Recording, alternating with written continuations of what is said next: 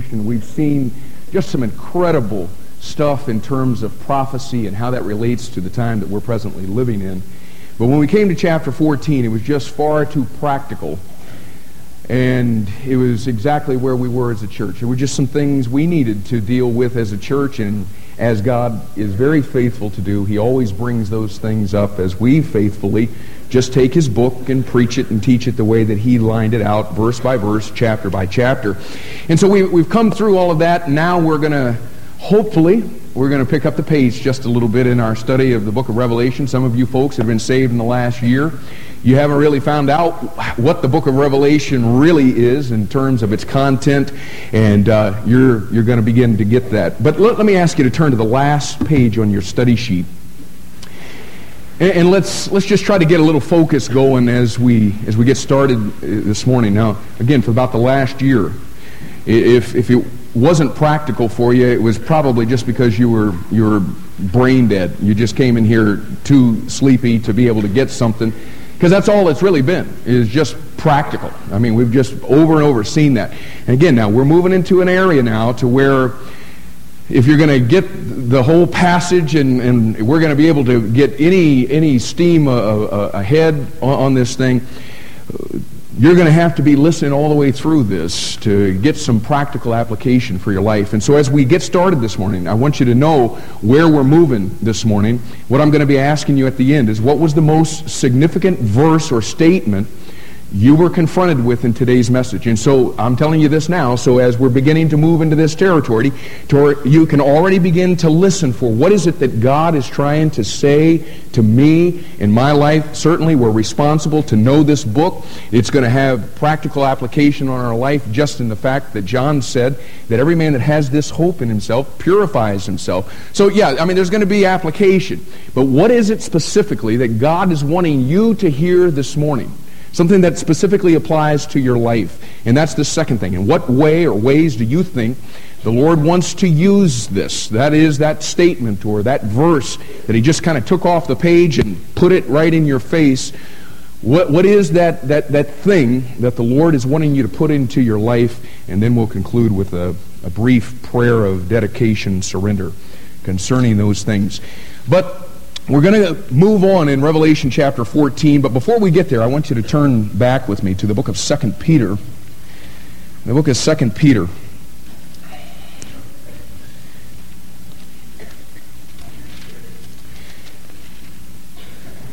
And look at chapter 3.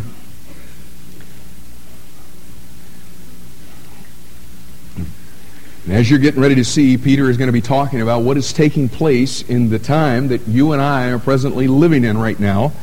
He says, verse 3, knowing this first, that there shall come in the last days scoffers, now watch this, walking after their own lust. Okay, now what causes these people to scoff is because they want to do what they want to do.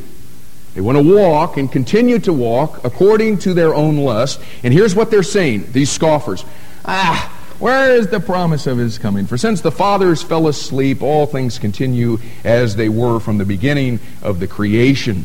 And what basically Peter is letting us know is that in the last days, what's going to happen is people are finally going to get to the place to where they say, you know what? You Christians have been doing the same thing generation after generation after generation.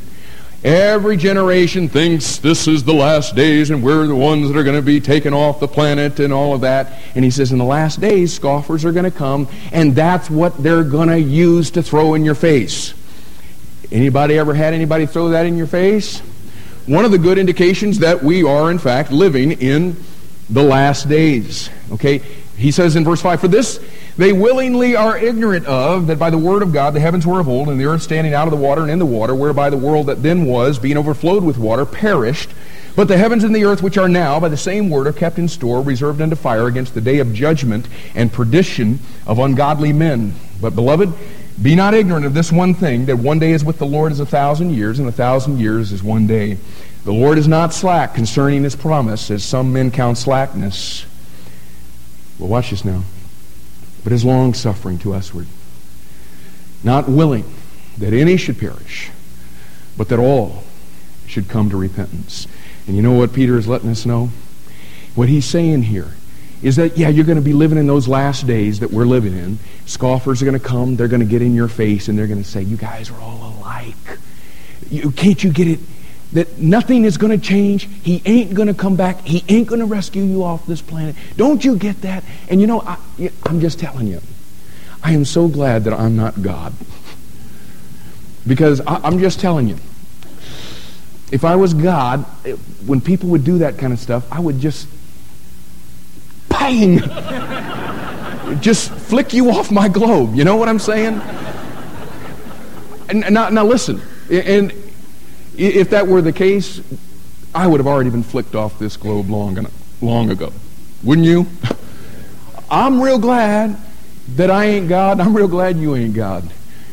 What Peter lets us know here is that the only reason that he hasn't already come back, you know what it is? The only reason is because he's long-suffering. He's gracious. He's merciful. And even when people scoff and get in his face and get in his children's face, God says, that's cool. I still don't want you to perish. Go to Exodus chapter 34. Exodus chapter 34. Now, by the time you get to Exodus 34, what's taken place is Moses has already received the Ten Commandments once. He tarried with God, hung out with God just a little bit too long up on the mountain. By the time he comes back, all of the people are committing fornication. They've made idols and done all of this stuff that's forbidden in the very Ten Commandments he's bringing down. But and of course, you remember what happened. You know, Moses got all hot and bothered, and what he did is tried to flick those people off God's globe. And he takes those Ten Commandments and they, they're destroyed. So in this passage, God's getting ready to give those to Moses, the Ten Commandments, again. And look at what he says in verse 5. Okay, so here's Moses, and he's come up into the mountain. And the Lord descended in the cloud and stood with him there. And that must have been a trip. Just standing there with God and all. And you know what God does? He proclaims his name. Now that isn't that he says, my name is God. That's not what he's talking about. The name of a person. When you see the name of God in Scripture, what it's talking about is the sum total of who God is. The sum total of all of his attributes as they begin to come together and watch the attributes that God declares to Moses, as he declares to Moses his name. And the Lord passed by, verse 6, before him and proclaimed, the Lord God, merciful and gracious, long-suffering, and abundant in goodness and truth, keeping mercy for thousands, forgiving iniquity and transgression and sin. Now, check that out. God says, listen, that's who I am. And if I could just take just a second to tell you that on September 24th, 1972, I found my way into a room like this one, sitting in a folding chair on the very last row of the balcony. And God brought me under deep conviction of my sin. The fact that I was a sinner, cut off from fellowship from him, and I desperately needed him. I came at the conclusion of that service. They gave an invitation. I came down and I talked to someone and I said, you know what? God is wearing me out right now, and I want him to save me. And you know what I found? That the Lord God is merciful and gracious and long-suffering and forgiving. And you know what? The testimony of hundreds and hundreds of people in this room is that same exact thing. I want you to just see quickly how the psalmist declared this. In Psalm 86,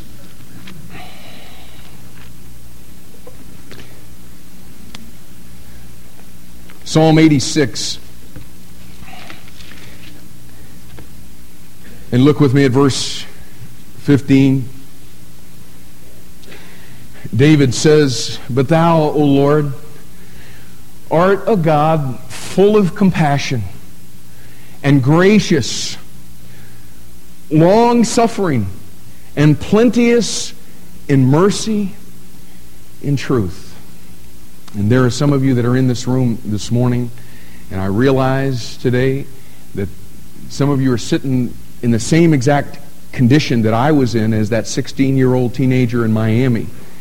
You are separated from God. You do not have a relationship with God.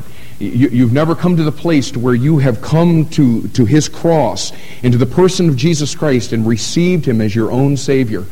And I want you to know that today you can find the same exact thing that the psalmist is talking about in verse 15. Would you look at it again?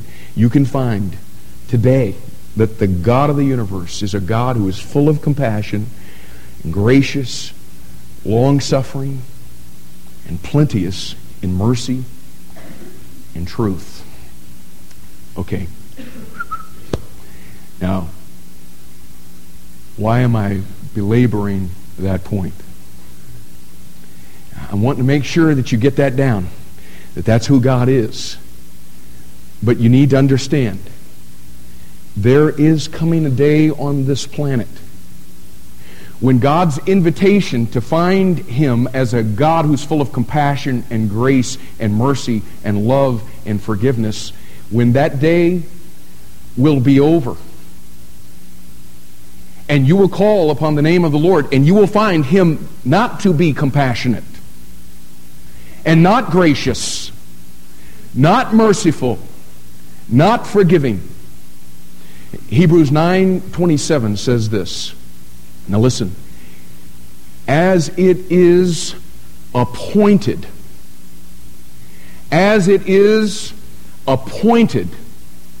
unto every man once to die, listen, and after this the judgment.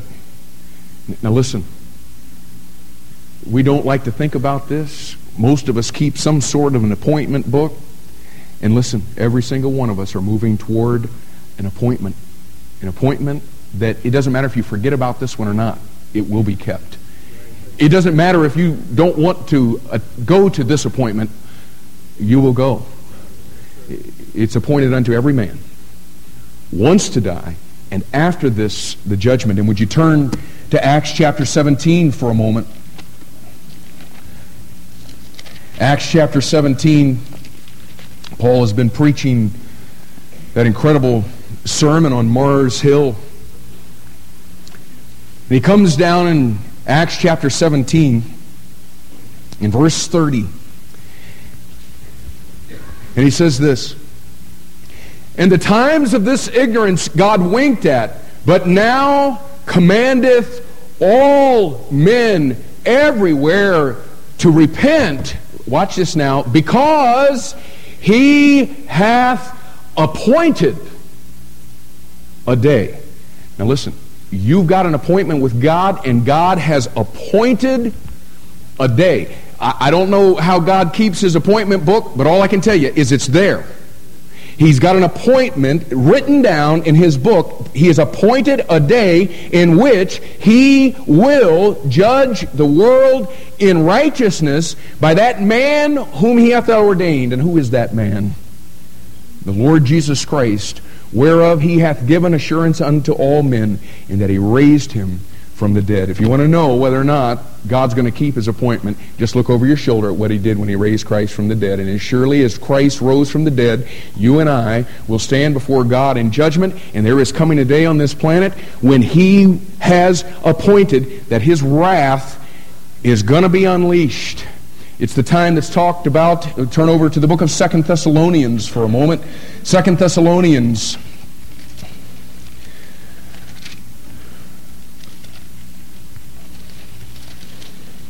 chapter 1. Incredible persecution has come upon this new church here in the city of Thessalonica. People had been beaten. They were suffering incredibly. Many of them had already lost their lives. Many of the people in this church, their loved ones had been martyred. And look at what he says in verse 7. And to you who are troubled, rest with us. When the Lord Jesus shall be revealed from heaven with his mighty angels in flaming fire, taking vengeance on them that know not God, and that obey not the gospel of our Lord Jesus Christ, who shall be punished with everlasting destruction from the presence of the Lord and from the glory of his power. We don't like to talk about this. We don't like to see this side of Jesus. And you see, that's why I was belaboring the point at the beginning, to get you to understand that right now, he is a God full of compassion. He is a God that is full of mercy and grace and love and goodness and truth. And that God spreads open his arms of love to receive you right now. But please, don't wipe out of that equation in God's compassion and his long suffering the fact that because of that there will not come a day of reckoning, because what we see all through the Scripture is there will be a day that God has appointed, a day of reckoning, a day of wrath, a day of incredible fury, a day of judgment. And now go to Revelation chapter 14. Revelation chapter 14, this same exact time that Paul was just talking about in 2 Thessalonians, we see that time in Revelation chapter 14, picking up in verse 14. Now listen, this is not the passage that we're going to be dealing with today. What I'm trying to get you to see is all the things that are getting ready to take place after what we're going to see in our passage today. And listen, if you don't understand this, you'll never really fully come to grips with what we're going to see today, okay? We're going to be looking in verses 6 to 13 this morning. But I want you to see what God says is going to take place right after the events that we're going to be talking about this morning in verse 14. John says, And I looked, and behold, a white cloud. And upon the cloud one sat like unto the Son of Man, having on his head a golden crown, and in his hand a sharp sickle. And another angel came out of the temple, crying with a loud voice to him that sat on the cloud, Thrust in thy sickle and reap, for the time is come for thee to reap, for the harvest of the earth is ripe. And he that sat on the cloud thrust in his sickle on the earth, and the earth was reaped. And another angel came out of the temple which is in heaven, he also having a sharp sickle. And another angel came out from the altar which had power over fire, and cried with a loud voice to him that had the sharp sickle, saying, Thrust in thy sharp sickle, and gather the clusters of the vine of the earth, for her grapes are fully ripe. And the angel thrust in his sickle into the earth, and gathered the vine of the earth, and cast it into the great winepress of the wrath of God. And the winepress was trodden without the city, and blood came out of the winepress, even unto the horse bridles, by the space of 1,600 furlongs. What we see here described for us, we'll talk about this the next time, is the event that we refer to in Scripture as the second coming of Christ. The same exact event that Paul was just talking about in 2 Thessalonians chapter 1, verses 7 through 9. But what I'm wanting you to see here is what takes place right before the second coming of Christ in the last part of the tribulation period. And that's what we find in verse 6 in our text this morning.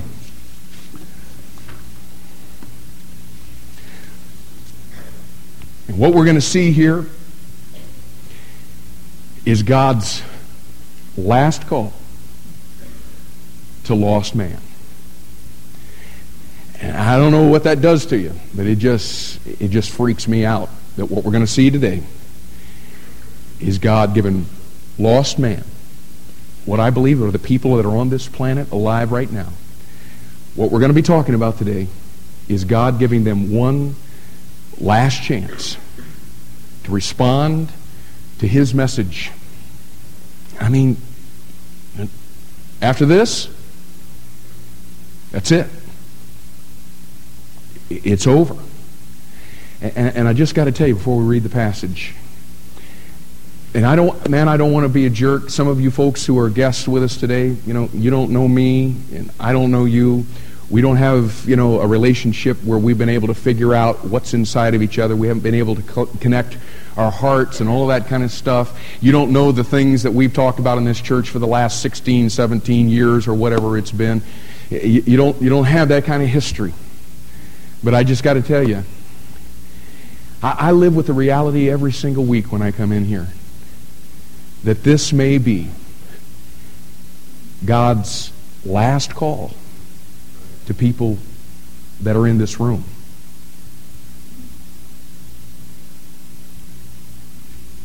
God is God. God does what God does. The Bible says, "Boast not thyself of tomorrow, for thou knowest not what a day may bring forth."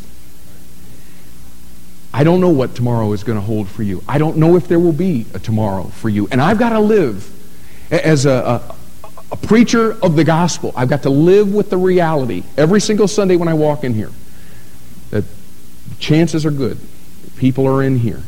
And maybe through whatever the circumstances of their life, maybe through death, or maybe just the circumstances of their life, this may be the last time that the Father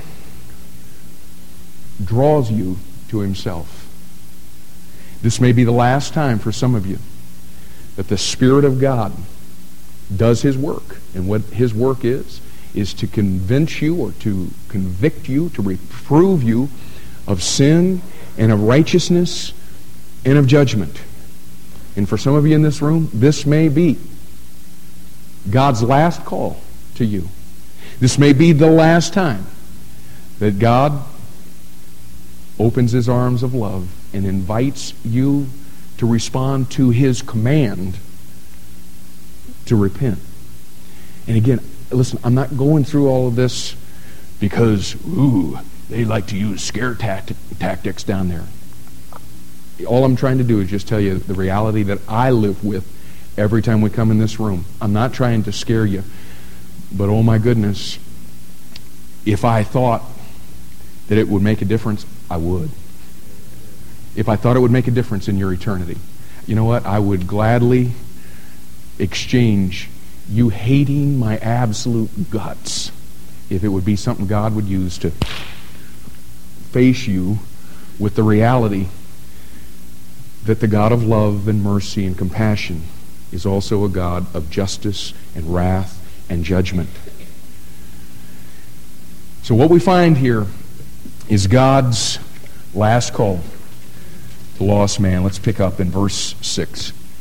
"And I saw another angel fly in the midst of heaven, having the everlasting gospel to preach unto them that dwell on the earth, and to every nation and kindred and tongue and people, saying with a loud voice, Fear God and give glory to Him, for the hour of His judgment is come. And worship Him that made heaven and earth and the sea and the fountains of waters. And there followed another angel saying, Babylon is fallen, that great city, because she made all nations drink of the wine of the wrath of her fornication. And the third angel followed them, saying with a loud voice, If any man worship the beast in his image, and receive his mark in his forehead or in his hand, the same shall drink of the wine of the wrath of God, which is poured out without mixture into the cup of His indignation. And he shall be tormented with fire and brimstone in the presence of the holy angels and in the presence of the Lamb. And the smoke of their torment ascendeth up forever and ever. And they have no rest, day nor night, who worship the beast and his image, and whosoever receiveth the mark of his name. Here is the patience of the saints. Here are they that keep the commandments of God and the faith of Jesus. And I heard a voice from heaven saying unto me, Write, Blessed are the dead which die in the Lord from henceforth. Yea, saith the Spirit, that they may rest from their labors, and their works do follow them. And now, Lord, we want to ask you, as we seek to begin to move into these verses today, we want to ask you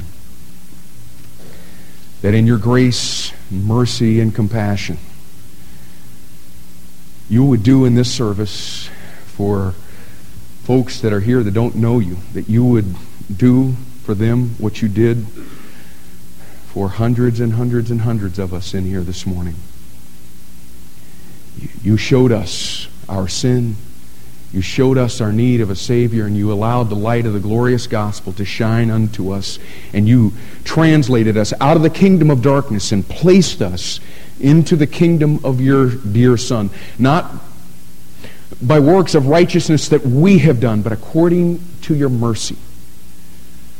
And Lord, today we ask that you would do that in the lives of people, and may all of us that do know you, may we listen intently and recognize the importance and the urgency of the time in which we live. We ask these things in Jesus' name. Amen. All right, now let's get into it. As you saw as we were reading through, John in this passage hears four voices. First, in verses 6 and 7, he hears the voice of the first angel. And the first angel has a message concerning belief. A message concerning belief. Then in verse 8, John hears the voice of the second angel, and this angel has an announcement. An announcement concerning Babylon. An announcement concerning Babylon. Then in verses 9 through 11, John hears the voice of the third angel. And this third angel has a warning concerning the beast. A warning concerning the beast. And the beast, of course, is the Antichrist. And then in verses 12 and 13, the voice John hears isn't the voice of an angel, but the actual voice of the Spirit of God. And in light of the other voices that John has heard, these three angels that have spoken, the Spirit of God has a reminder concerning blessing, a reminder concerning blessing. So that's the big picture of where we're going to be heading in this passage. And now let's begin to look at it piece by piece, the way that John outlines it for us here. And we'll look first at the voice of the first angel as he gives us a message concerning belief. John says in verse 6, "And I saw another angel fly in the midst of heaven." Now, if you've been here for our study for the first 14 chapters, you remember that there have been several times as we've been making our way through this that God involves angels in the transmission of the revelation that John was receiving. We've seen that over and over. Angels are just, they're just constantly. God's bringing an angel to communicate some aspect of this, and that's why he says there in verse 6, "I saw another angel fly in the midst of heaven." And look at letter A on your outline at the message this angel has to communicate. The message he has to communicate. And John tells us two things about this message that this angel has to communicate. First of all, he tells us that it is eternal in its significance. It is eternal in its significance. Look at verse 6 again. Verse 6 says, "And I saw another angel fly in the midst of heaven, having the everlasting or eternal gospel to preach unto them that dwell on the earth." Now, if you're familiar at all with the Bible, and if you're thinking right now, and I realize that's a little bit difficult because you're trying to get all your little blankies filled in and all of that, but now let's just try to get our head into this thing. You look at verse 6, and one of the things, if you're thinking when you look at verse 6, that just kind of makes you step back is the fact that what we have here in this verse is an angel is preaching the gospel to people on the earth. Now, listen. That's weird, y'all. The reason that makes you step back is one of the things that we're constantly saying around here as we're introducing the guests. What we say just about every week around here is that God has a message that he wants to communicate to the world. And we talk about the fact that God has chosen in His sovereignty and in His grace to use men and women to be the vehicles that He is using to proclaim His message. In fact, we go as far sometimes to say that God could have chosen anything that He jolly well chose to use to communicate this message. He could have used rocks. He could have used angels, and will very authoritatively and dogmatically say, but God hasn't chosen to communicate it through angels. That right and that privilege is something that He has given specifically and exclusively to the people who comprise His church. And you know what? Listen, you can say that unashamedly. He is not going to communicate the message of the gospel through an angel in this dispensation. In this dispensation, in this period of time that we're presently living in, God has exclusively chosen the men and women that make up His church to be His instruments and His only instruments to proclaim the gospel. In fact, He told us in Mark chapter 16 and verse 15, "Go ye into all the world and preach the gospel to every creature." And I can assure you this morning, if you know the Lord Jesus Christ as your personal Savior, it's because some man or some woman somewhere on this planet, whether directly or indirectly, that man or that woman somehow came in contact with you and proclaimed the gospel to you, because again, God exclusively has chosen to use men and women to reach the world in this dispensation with the gospel. And quite honestly, folks, that's why we talk about that so much around here. We're just constantly talking about the urgency that is ours because God has chosen no other means to communicate that message. And when God does for a church what He's doing for this one, and He's opening doors to Russia, He's opening doors to the Philippines, He's opening doors to Australia, He's opening doors to China. Listen, there is an urgency that comes with that because we are His vehicles. We are His instruments. We are His proclaimers. We are His preachers that He has chosen to use in this dispensation. There's 6 billion people on this planet right now. And we talk about this over and over, but somehow it doesn't put that urgency inside of us. Fully half of the world's population has yet to hear the gospel of Jesus Christ. And we talk about all of the modern means of technology that we have and all of the resources that are available to us in this age of information. But check it out. In the information age that we're living in, half of the world, 3 billion of them, have never one time ever got that little bit of information that the Creator God of the universe visited this planet in the person of Jesus Christ, taking man's sin upon Him, and died and was buried and rose again the third day so that we could have everlasting life. All kind of information out there, anything you want on the internet, but 3 billion people on the planet have never heard what I just described for you in that little 30-second little vignette. I mean, it is wild, man. We got to get to the place to where we fully understand this, y'all. We are His messengers in this dispensation to carry that message to the ends of the earth. That is what we're going to stand before God and give an account for. What we did with the one thing that He left us on this planet to do. And now check this out. At the rapture, when He removes us off of this planet, and this dispensation is over, the group that we saw in verses 1 through 5, right here in chapter 14, the group called the 144,000. You know what that group is going to be? According to Revelation chapter 7, that group of people is going to be God's special servants. They are going to be 144,000 Jewish evangelists, and their responsibility, their commission, is to go into all the world and preach the gospel to every creature. The same commission that you and I have. And we've talked about that. And according to Revelation chapter 7, listen, that group of people is going to be unbelievably effective in winning people to Jesus Christ in their dispensation. The people in their dispensation are the people in our dispensation that we didn't get to. The people who never had the opportunity to ever hear the gospel.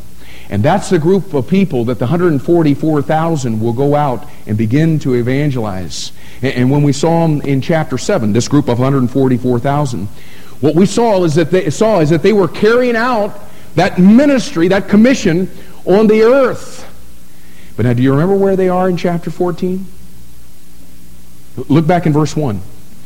John says, "And I looked, and lo, a lamb stood on the Mount Zion." Okay, now check it out. That is the Mount Zion, the true Mount Zion, the heavenly Mount Zion. And watch this now. "And with him where?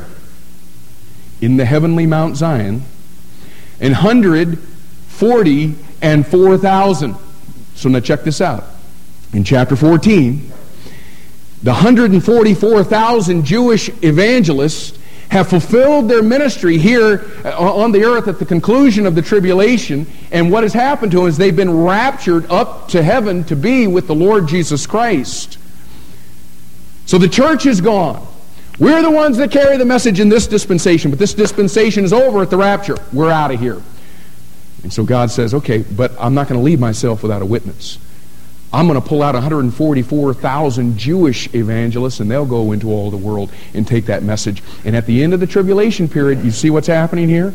The 144,000 are removed, and now they're on heaven, and like we've talked about, over and over and over and over again, you can bank on it.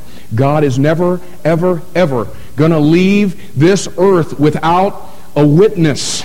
And so what he does, because we're gone, because the 144,000 are gone, what we find that he does is God contracts an angel to preach in the final days of the tribulation period. And he preaches the everlasting gospel to the people on this planet. So it is eternal in its significance. And notice the second thing about this message or this gospel that this angel communicates. Number 2, it is universal in its scope.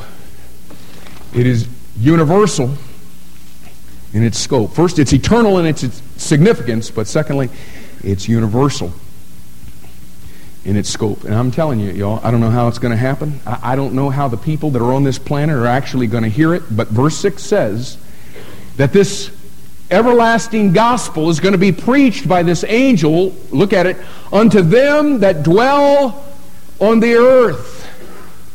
And so that we don't miss the scope of it, John says, to them that dwell on the earth, to every nation and kindred and tongue and people.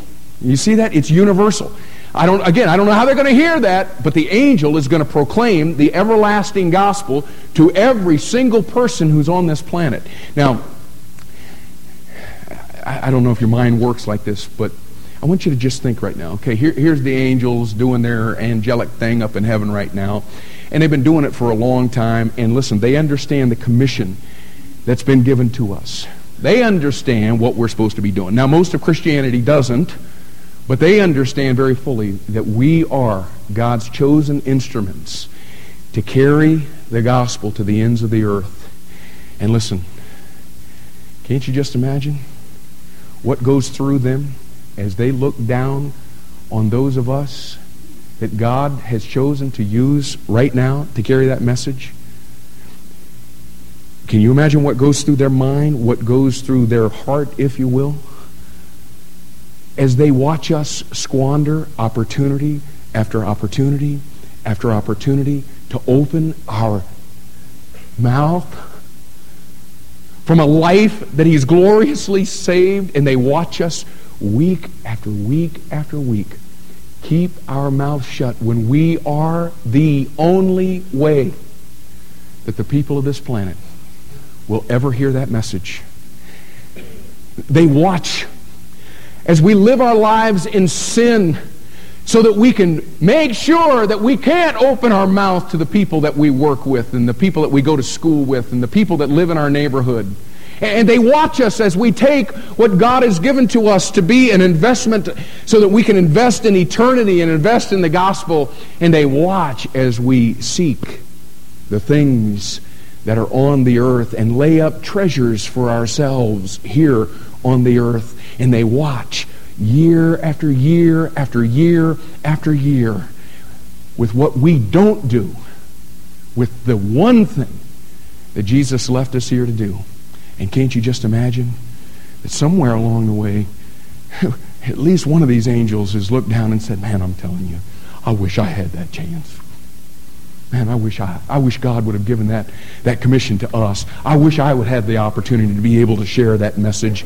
And what we find out in verse 6 is God's going to let one of them do it. And God says, listen, here's what I want you to do. I want you to take my message, and I want you to take it to the people and every single person that's on this planet. And I want you to watch what he does with it. He doesn't sit on it like we do. He doesn't take a haphazard, lackadaisical attitude toward it. You know what it says he's going to do with it in verse 6? He's going to fly. I mean, he's going to get that opportunity, and he is going to go like there's no tomorrow to proclaim that message to every person on the earth. You know what God wants us to do, y'all? He wants us to get up off of our blessed assurance and get out there and fly in the last period of time in this dispensation to get the people of this planet the message. Every single one of them. Go ye to all the world and preach the gospel to every creature. And look at letter B, at the actual communication of his message. A was the message he has to communicate, and now B, the communication of his message. The communication of his message. And notice, first of all, in verse 7, it involves conviction.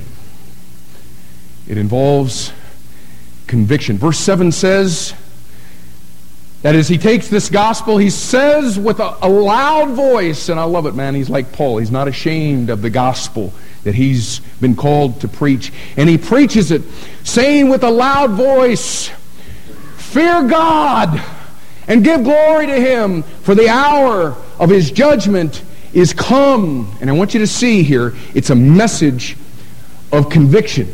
Now you see, at this point in the tribulation period, y'all, the beast, or the Antichrist, for the past 3.5 years has been saying to every nation and kindred and tongue and people group on the entire earth. You know what he's been saying?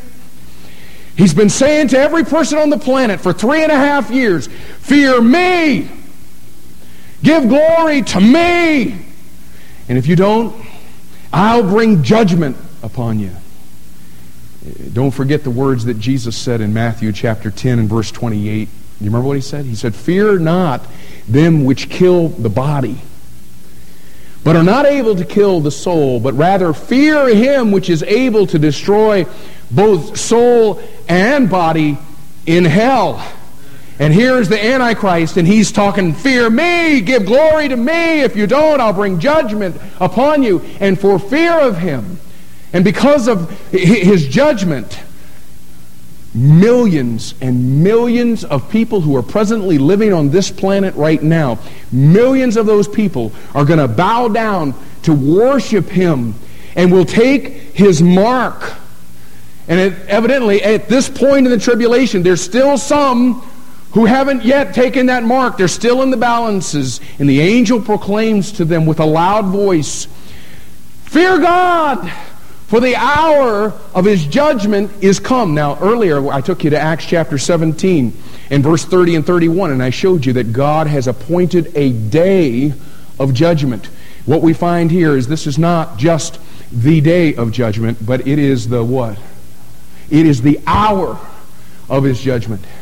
Again, this is God's last call to lost man. And what we find here is it's urgent, it's loud, it's not soft-souled, it's not sugar-coated, it's convicting. It's not the voice of a compassionate preacher that is saying, "Listen, we want you to know today that the God of the universe loves you so much that He became a man, He lived a sinless life on this planet, and He took your sin on the cross and was buried and rose again the third day so that you could have eternal life with Him. And the God of the universe this morning wants to have a love relationship with you. That's not how this message is communicated. The way the angel communicates it is, fear God! With a loud voice. Why? Because the hour of his judgment is come. It's a message of conviction. But secondly, it involves not only conviction, it involves conversion. The gospel he preaches isn't just fear God. Look again at verse 7. He says, and give glory to him. Now, I think it's obvious to those of us that know the gospel. And according to 1 Corinthians chapter 15, verses 3 and 4, the gospel, the good news, is the fact that Jesus died, was buried, and rose again the third day according to the Scripture. And basically, Ephesians 2, 8, and 9 would explain the gospel of God, the gospel of grace in this dispensation. For by grace are ye saved through faith, and that not of yourselves, it is the gift of God, not of works, lest any man should boast. And it's obvious here that the everlasting gospel isn't the gospel of grace that we're communicating in this dispensation, but what we do find is that some of the same truths cross over with this gospel. Listen, the Bible tells us, as I mentioned a few minutes ago, that the Spirit's job is to convict the world of sin and of righteousness and of judgment. And listen, when he does that, and you know what? Almost every person in this room can give testimony of the fact that when the God of the universe, by his Spirit, convicts you of sin and righteousness and of judgment, the result is that you fear God. Amen? You know what? I don't know what it was like for you. But I'm telling you, as a lost teenager that thought he was all that in a bag of chips in the city of Miami, sitting on the last row in that balcony up there, I got hair down to here and looked the part and lived the part and all that stuff. And I'm telling you, when that guy opened that book and began to proclaim it, far beyond hearing that man's voice, the Spirit of God's voice was doing something inside of me. And by the time that guy shut his mouth, I'm sitting up there in that folding chair literally trembling. You know why? Because I was convicted, man. And you know what the result of it was? I feared God, man. I was afraid he was going to come before I could open my mouth and pray the prayer of invitation and of repentance for him to come into my life. What we see here, though, is you can be convicted just like I was, man, to the place to where you're an emotional basket case, to the place to where physically you're just literally shaken. But unless that conviction prompts you to repent or to turn from the path of your life, the path of your sin, the path that you have chosen, and you turn from that to turn to the Lord Jesus Christ, listen, you can be convicted from now all through eternity. But until you turn, there is no conversion.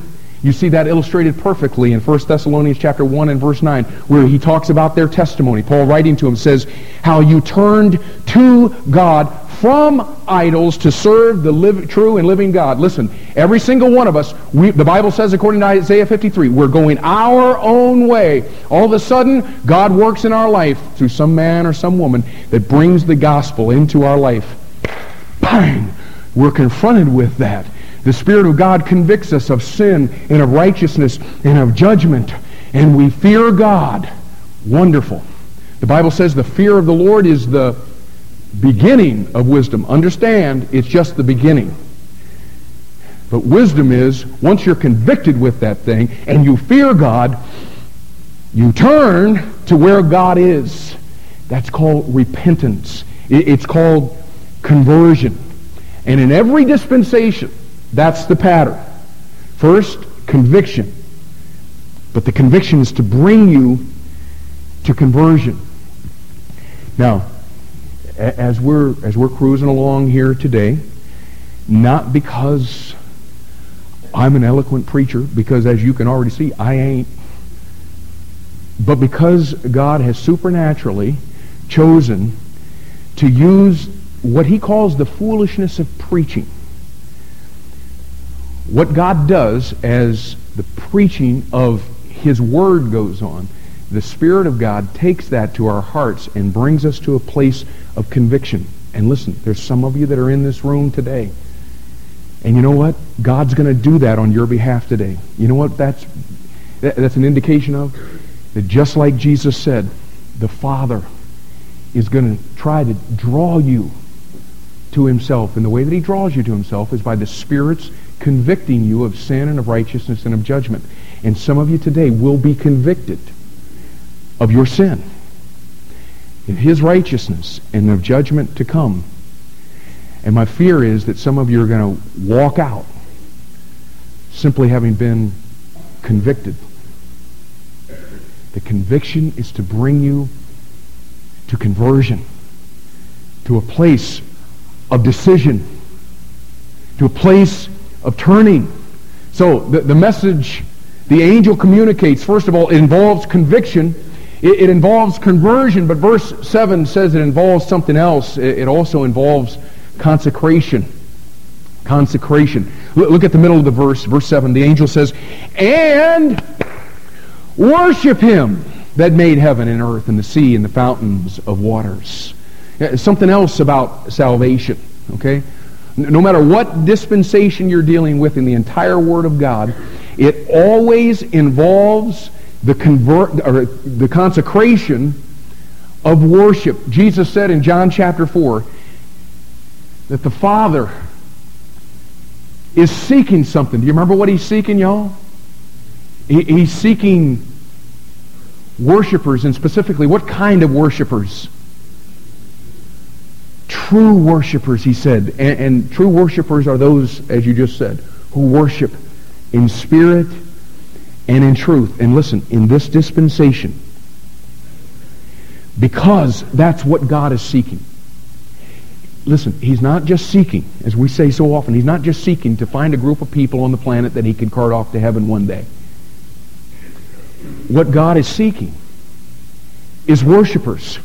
True worshipers. And listen, because that's what God is seeking, Satan is seeking to get us so preoccupied on anything and everything he can possibly use to keep us from ever really coming to grips with what God is really looking for in our life. And he does that with some of you that have never responded to his invitation to repent and his command to repent. What he does is he keeps you blinded, according to 2 Corinthians chapter 4 and verse 4. He keeps you blinded to what the gospel really is, so that you never come to the place to where you're confronted with who God really is, and you see Him in the fullness of all of His glory and His righteousness, and you fear Him, and you call upon His name, and you bow before Him to become one of His worshipers. And even for those of us that do know Him, what Satan is busy doing is trying to do whatever he can do to preoccupy our time, to get us looking in places we shouldn't be looking, on the things of this earth, so that we never really come to grips with what it means to be a true worshiper of the Lord Jesus Christ. Now that's what he's doing in this dispensation. But now listen, at this point in the tribulation, it comes down to the fact that every person on this planet will have two choices, and only two. The choices come down to this. You will either worship God through the person of Jesus Christ and give Him glory, or you worship Satan through the person of the Antichrist and you give glory to him. That's the two choices when the people of this earth find themselves at that point in the tribulation. It's not just He's looking to preoccupy. He's looking for you to bow before Him. And at the same time, God is looking for you to bow before Him. And the choices are just that. So the first angel comes along, and he has a message. It's a message concerning belief. And I don't know exactly what I was thinking, but I was thinking we were going to be able to make it through this whole passage today.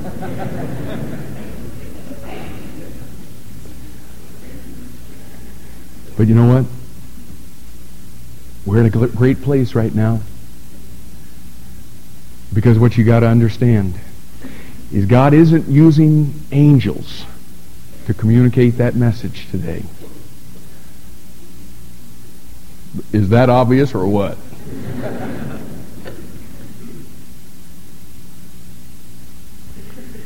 But he still has a message concerning belief. And today, if you're here without Christ, you find yourself in the balances. God's job, not mine. My job is just put the book out there. God's job is to take the book and by His Spirit convict you of sin and of righteousness and of judgment. And now I'm asking you, is that what the Spirit of God did for you this morning? Through the simplicity of just preaching His book? Can I ask you what's going on inside of you right now? Is God in the process of drawing you to Himself? Do you hear the voice of God over the voice of this preacher? If so, the conviction that you're dealing with right now is a conviction that He's brought so that you will face the reality of who He is and fear Him, so that you will call upon Him, so that you can become a true worshiper of Jesus Christ. And listen, the saddest thing in the world would be for people that God's drawing, that the Spirit of God is communicating to. The saddest thing in the world would be for you to get up out of your seat today, stand up, walk out that door, and get yourself busily back into life and try to discount what the Spirit of God was trying to do in this room today. Because like I said at the beginning, and I don't say this to freak you out, this may be God's last call for you. You may never find yourself again where the Spirit of God has brought you to this place. I'm not talking about 878 Commercial Avenue. I'm talking about to the place of conviction where God is working the way that He's working in your life right now. There may never be another time. I believe that's why the book of Hebrews says, today, if you'll hear His voice, harden not your heart. Because the voice you're hearing today, you may not hear tomorrow. And remember what we talked about. Boast not thyself of tomorrow, for thou knowest not what a day may bring forth. Let's bow our heads together.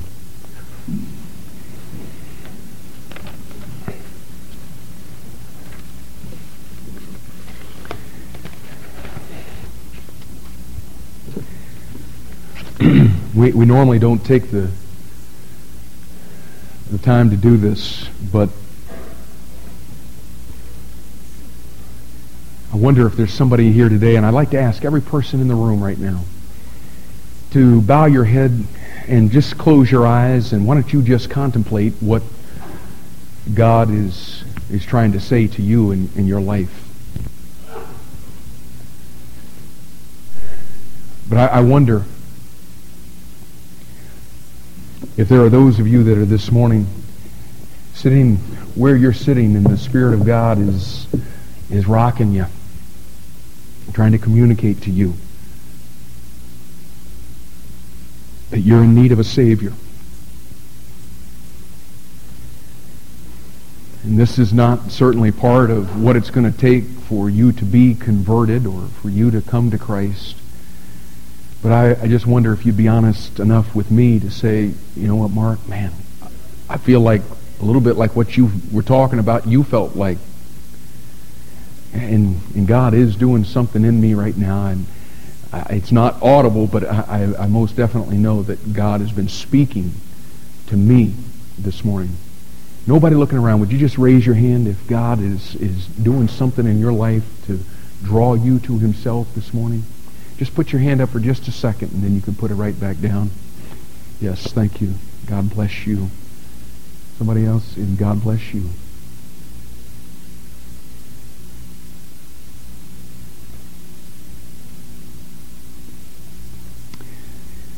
And now, Lord, I want to pray for these folks that have raised their hands, and I know that there's certainly others that maybe just a little bit too embarrassed to admit that need. But I pray that you would speak to the hearts of these folks.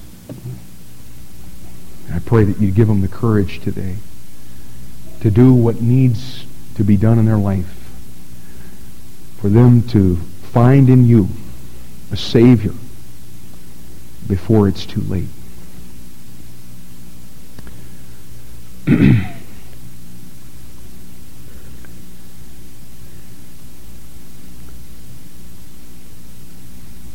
Now, for those of you that God is dealing with this morning, the invitation that we extend is an invitation to come and talk to one of our pastors.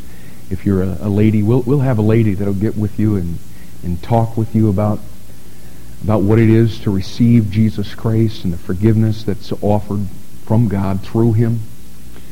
And we would love the opportunity to talk with you about that. That's our invitation. But would you please understand, according to what we saw this morning in Acts 17:31, God doesn't give an invitation. God commands all men and women everywhere to repent. And if God's speaking to you today, that's his command. And our invitation is we'll have somebody that will maybe walk with you through this so that you can leave here today knowing beyond any shadow of a doubt that you've been forgiven, that you have a relationship with God, that your eternal destiny is secure. And, oh Lord God, would you please help those of us that do know you to realize the urgency that is ours as the only messengers that you've chosen to use in this dispensation. Would you fill us today with an urgency to get that message out to our neighbors and our friends, our co-workers. Lord, help us to be as diligent as this first angel that John heard is going to come on the scene in the last days of the tribulation period to proclaim that message. Help us, Lord, even this week, to be faithful with the message that has been handed and entrusted to us. We ask in Jesus' name. Amen.